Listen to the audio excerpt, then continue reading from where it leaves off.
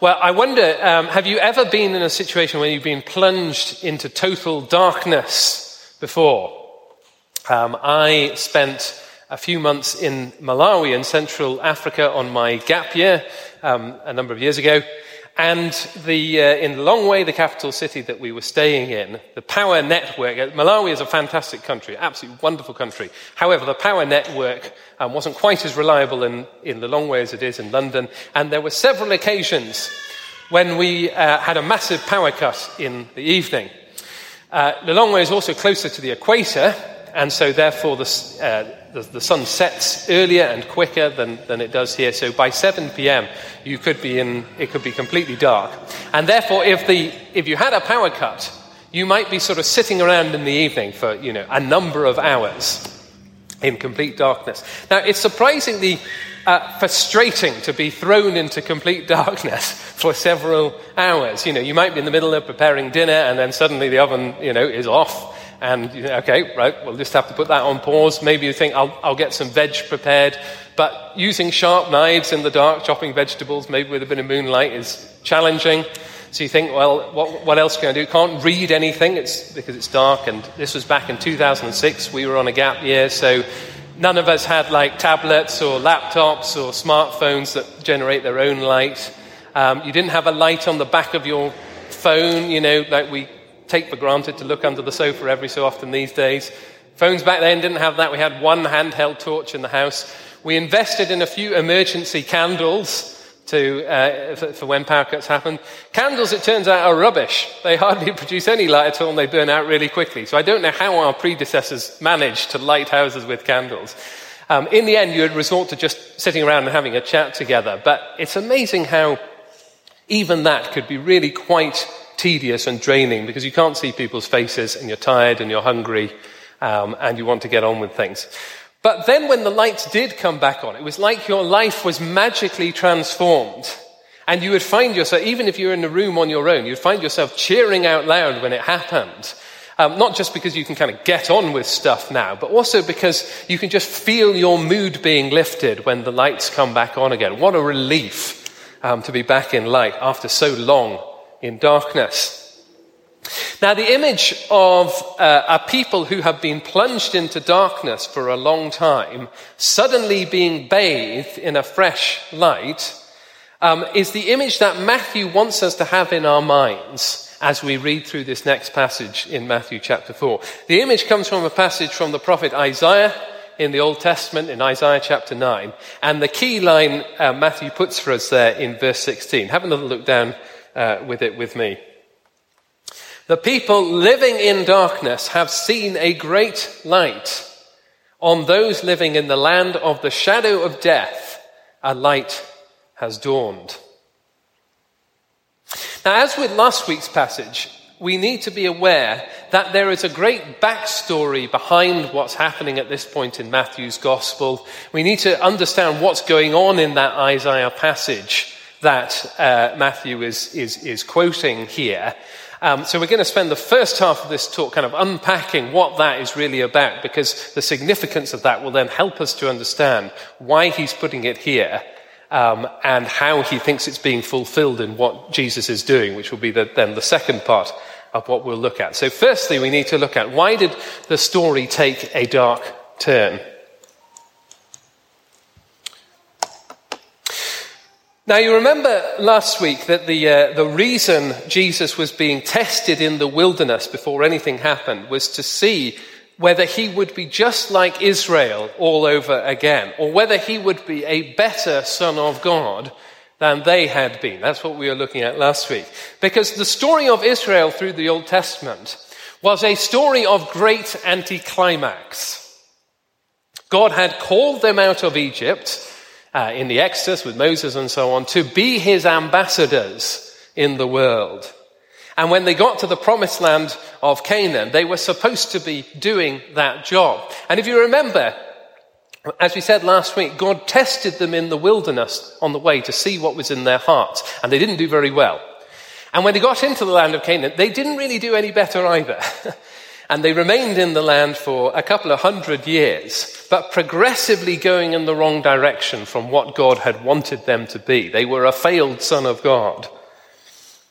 And God's warning had been that if they abandoned the covenant, the agreement that they had made with him in the beginning, then he would allow the foreign nations to come in and invade them and take them off into exile as a judgment upon their rejection of him. And the whole thing would be back to square one again.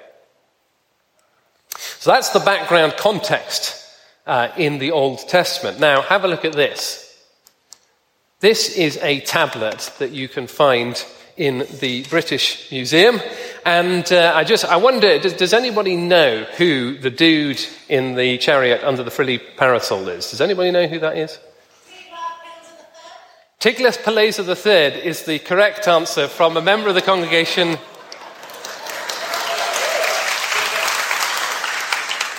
who was here at the 9:30 service and heard the answer already. I was going to get us all to play along for a little bit. Yes, that's correct. Thank you, mystery congregation member. Tiglath-Pileser III. I know you were all sort of thinking that anyway, and nobody wanted to shout it out. He appears at several points in the Old Testament. He is one of the Assyrian kings. He's also sometimes called Pul, rather confusingly, which sounds nothing like Tiglath-Pileser III, but it's the same guy. He appears at several points in the Old Testament, and he is the first of the big Assyrian kings who comes and invades Israel in the Old Testament. And this tablet comes from the Assyrian archives, which we excavated, and it's depicting an event of the deportation of some Israelite people from one of the northern towns in Israel called Ashtaroth. Now, this is also what Isaiah is referring to in that quote in our passage in Matthew chapter 4, when he says that it's about the land of Zebulun and Naphtali. If you go back and read it in the original passage in Isaiah chapter 9, what he says is this: in the past, God humbled the land of Zebulun and the land of Naphtali, but in the future, he will honor Galilee of the nations, the way of the sea beyond the Jordan.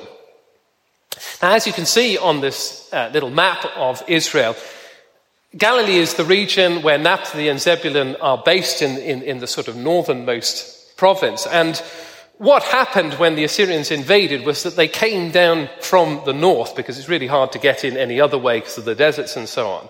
And so therefore, the first cities that were carted off into exile when King Tiglath-Pileser came invading were the ones in the lands of Galilee up there. And that's why Isaiah is talking about them. And as Isaiah was writing about all of this in 700 BC or so, this was all very fresh in the memory. He was living at a time when this first wave had already happened and these northern towns had been deported. But the Assyrians haven't quite reached as far as Judea and Jerusalem in the south yet, where he was. And as Isaiah looked upon what was happening and reflected on it, he describes the whole thing as being like a land that is now living in complete darkness. It's like the lights have just been switched off. And more than that, it's like they're now living in the region and shadow of death, because battles have been fought and all the valuable people have been deported out the land, like we saw on that tablet.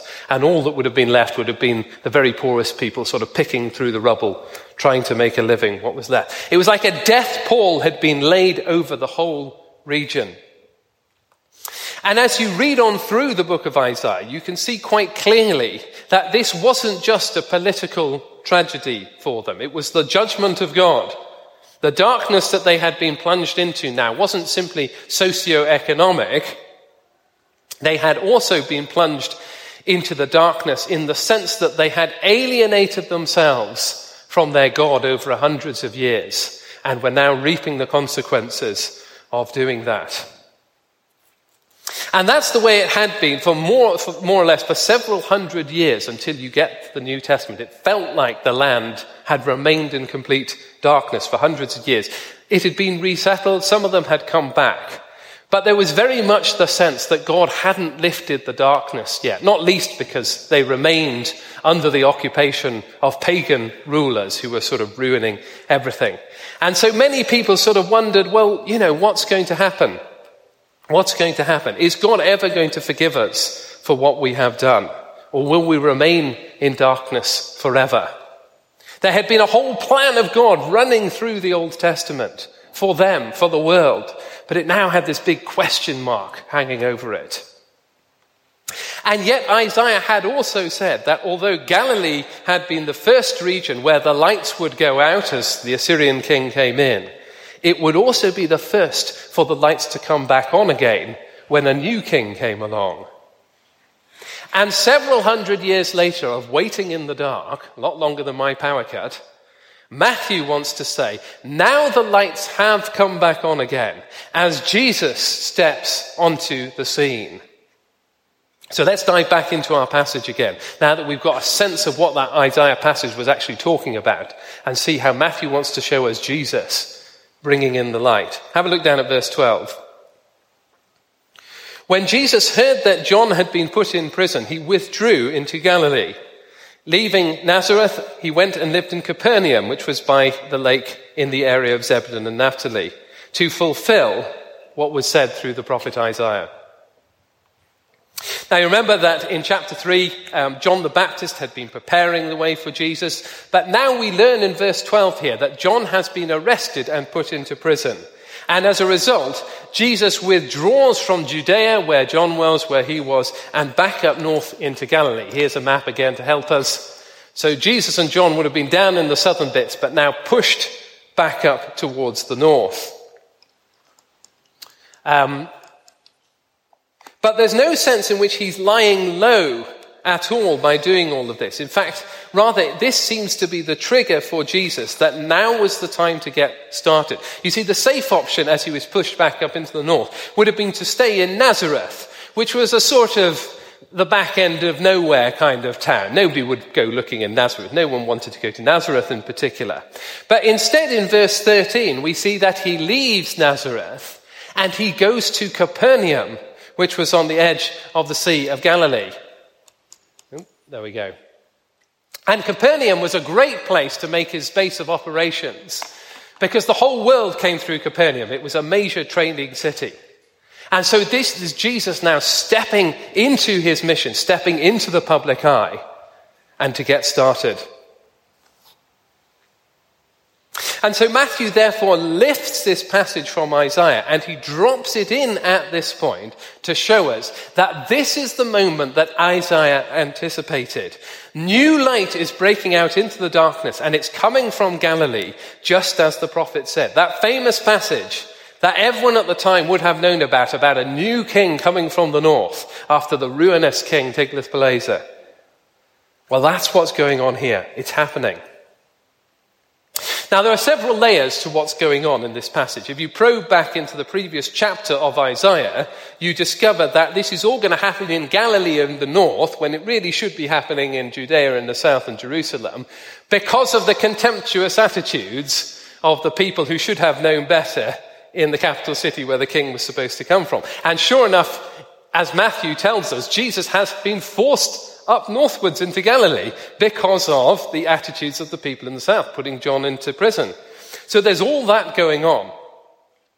But instead, what we're going to focus on is what this new dawn looks like. Why is it appropriate for Matthew to take this passage from Isaiah and say, now the light is breaking into the darkness? That's what we're going to look at in our second point. And the answer is this: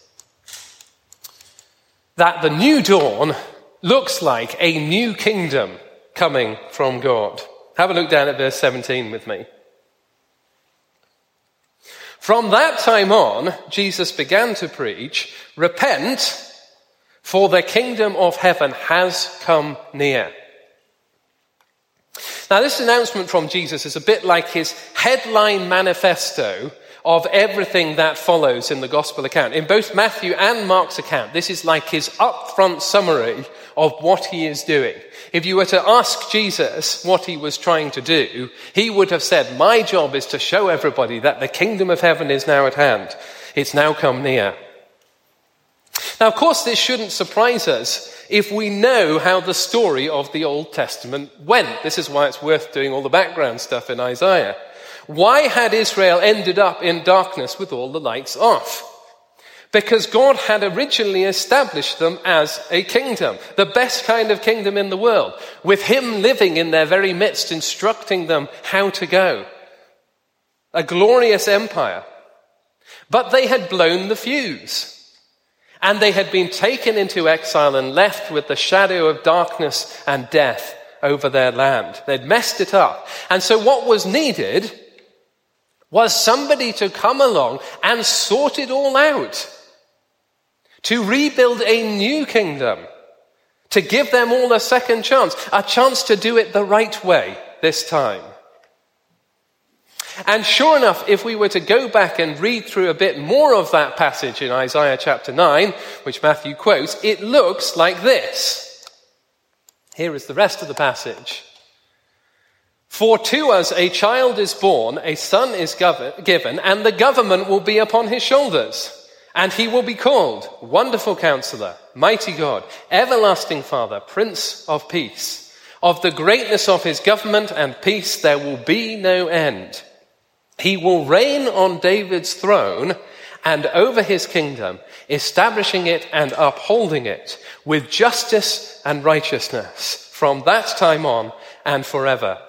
The zeal of the Lord Almighty will accomplish this. Isaiah is very clear that when light breaks in, it will be a new king reigning on David's throne and establishing a new kingdom. That's what the new dawn is going to look like. And of course, it is a kingdom from heaven that is needed. Why does Jesus call it the kingdom of heaven? Because whatever it is that he's about to do, it needs to have all the backing and power and force and authority of heaven, of God, behind it.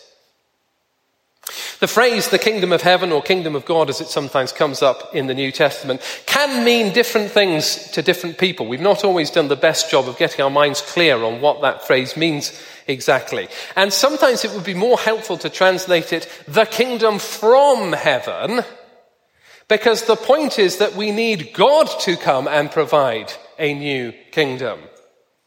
Israel messed up the first one, and they're unlikely to be able to sort of sort it all out by themselves. Humanity can't just do it by themselves.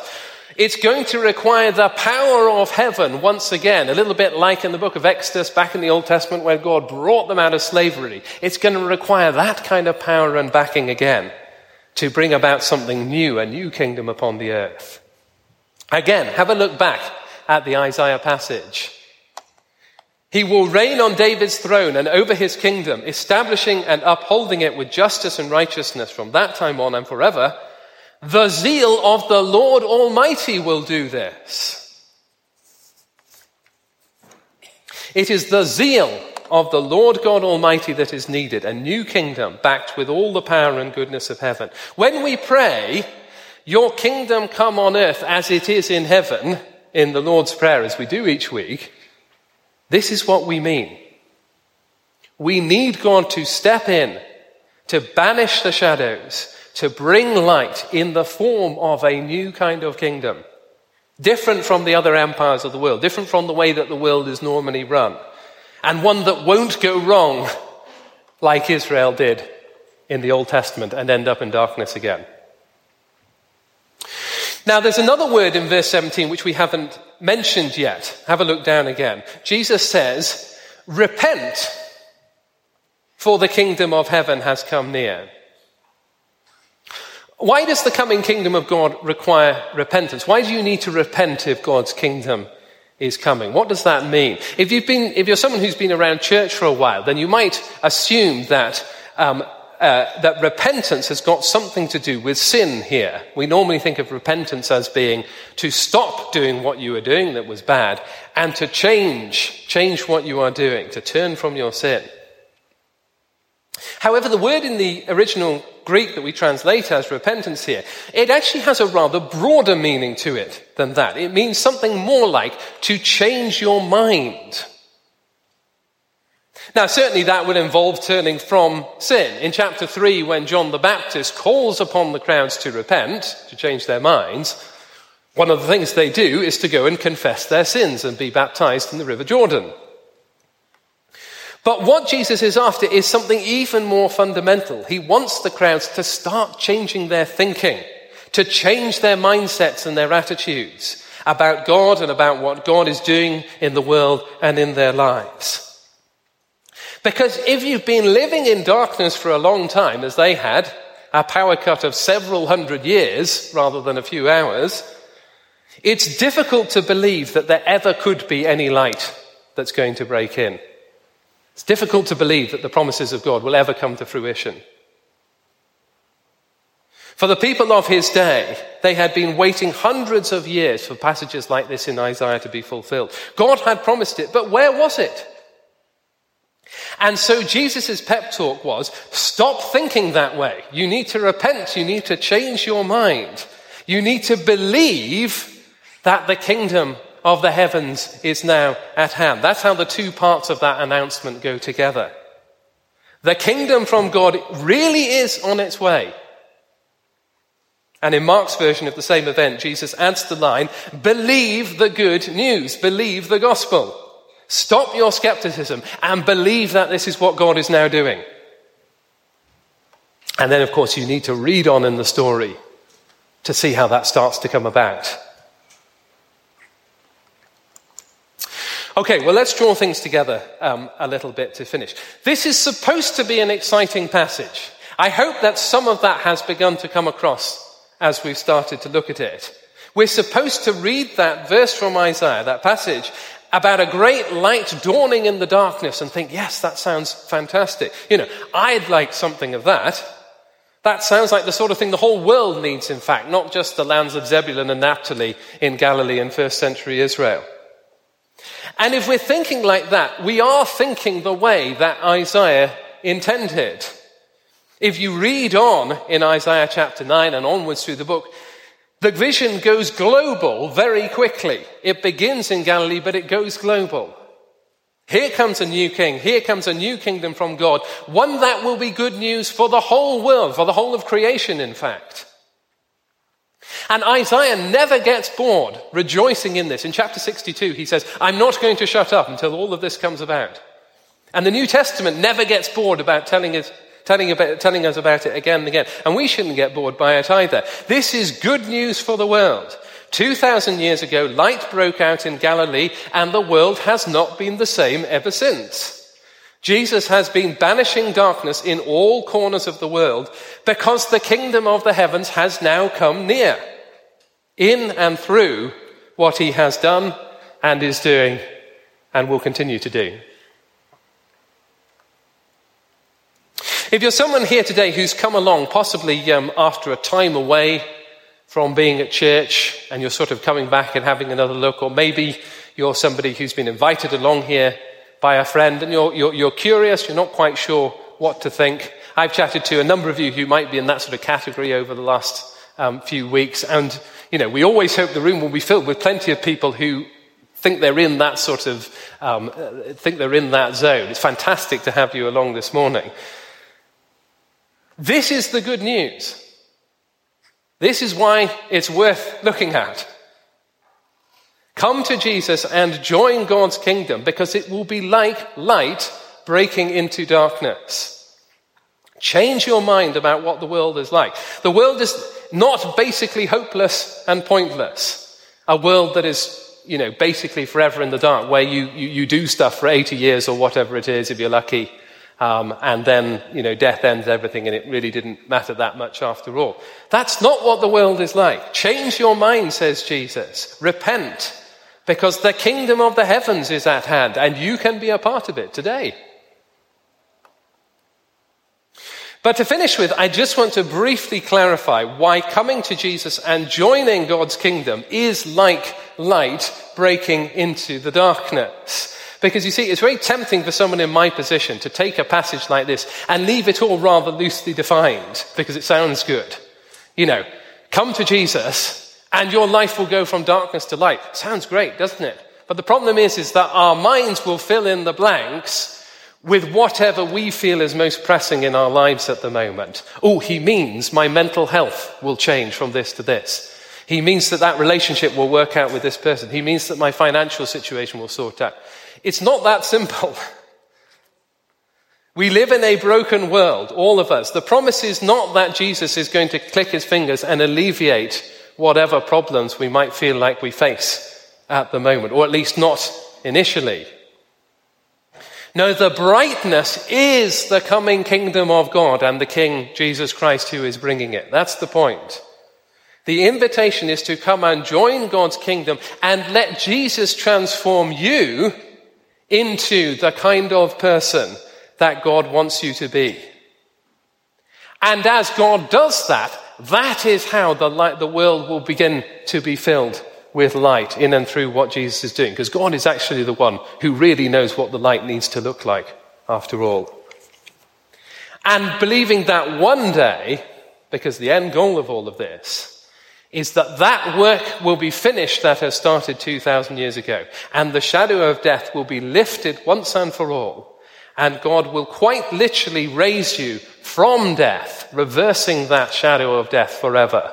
He will raise you from death to new life, to be with Jesus forever in a renewed creation, enjoying all that God has to give us. Well, why don't we pray to finish?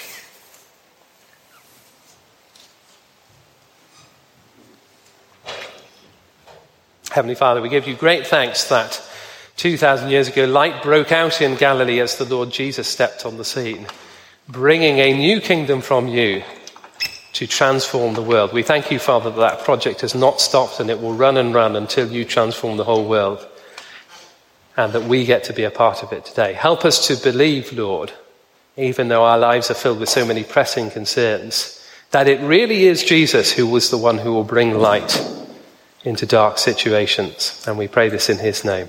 Amen.